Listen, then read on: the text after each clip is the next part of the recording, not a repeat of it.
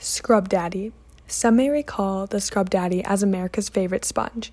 You can always count on the Scrub Daddy to be there to help you in a sticky situation. Scrub Daddy adapts to his environment by changing texture, becoming soft in hot water and hard in cold.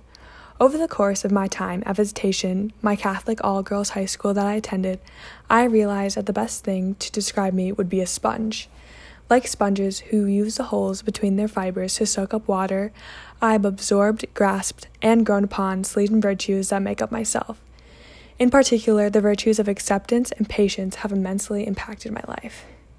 Giving myself the permission to ask for help when I didn't understand something was something I struggled with while growing up. I attended a public school from kindergarten through 5th grade, where the students suggested that going to tutoring and asking for help meant that you were dumb. Although I had a hard time grasping what was being taught in school, I wanted to fit in, so I refused to admit that I didn't understand and refused to ask for clarification. I had a very hard time learning how to read, and because reading is required in every subject, I struggled in all of my classes.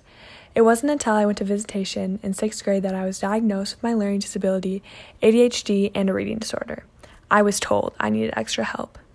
My parents took me to a psychologist to get tested for my disability, and at the end of 6th grade, I was at a 5th grade reading comprehension, my word attack was at a 2nd grade level, and my oral reading was at a 3rd grade level. It was through my diagnosis of my learning disability and being told I needed extra help which conflicted my prior experience of my peers telling me I was stupid if I got that help.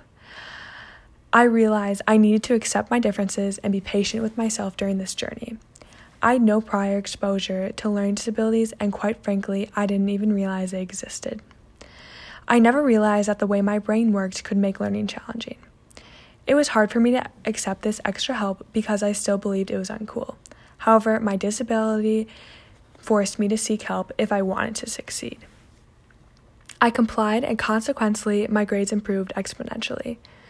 Through the virtues of patience and acceptance with myself, I finally saw that my previous held beliefs were wrong and that seeking help was not a sign of stupidity, but instead showed strength of character to admit I needed to ask and accept that help.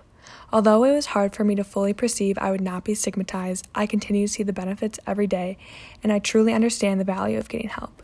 Just like the Scrub Daddy, becoming soft in hot water and hard and cold, adapting to whatever needs to be cleaned, I adapted to the challenge I was facing. I was forced to accept that homework assignments may take longer for me to complete, a concept may take longer for me to understand, and to remain patient and kind with myself. Instead of rejecting your differences, I challenge you to absorb them. By putting yourself first, talking to yourself like you would a beloved friend, and appreciating yourself will help you realize your self-worth, and you will learn to love your differences.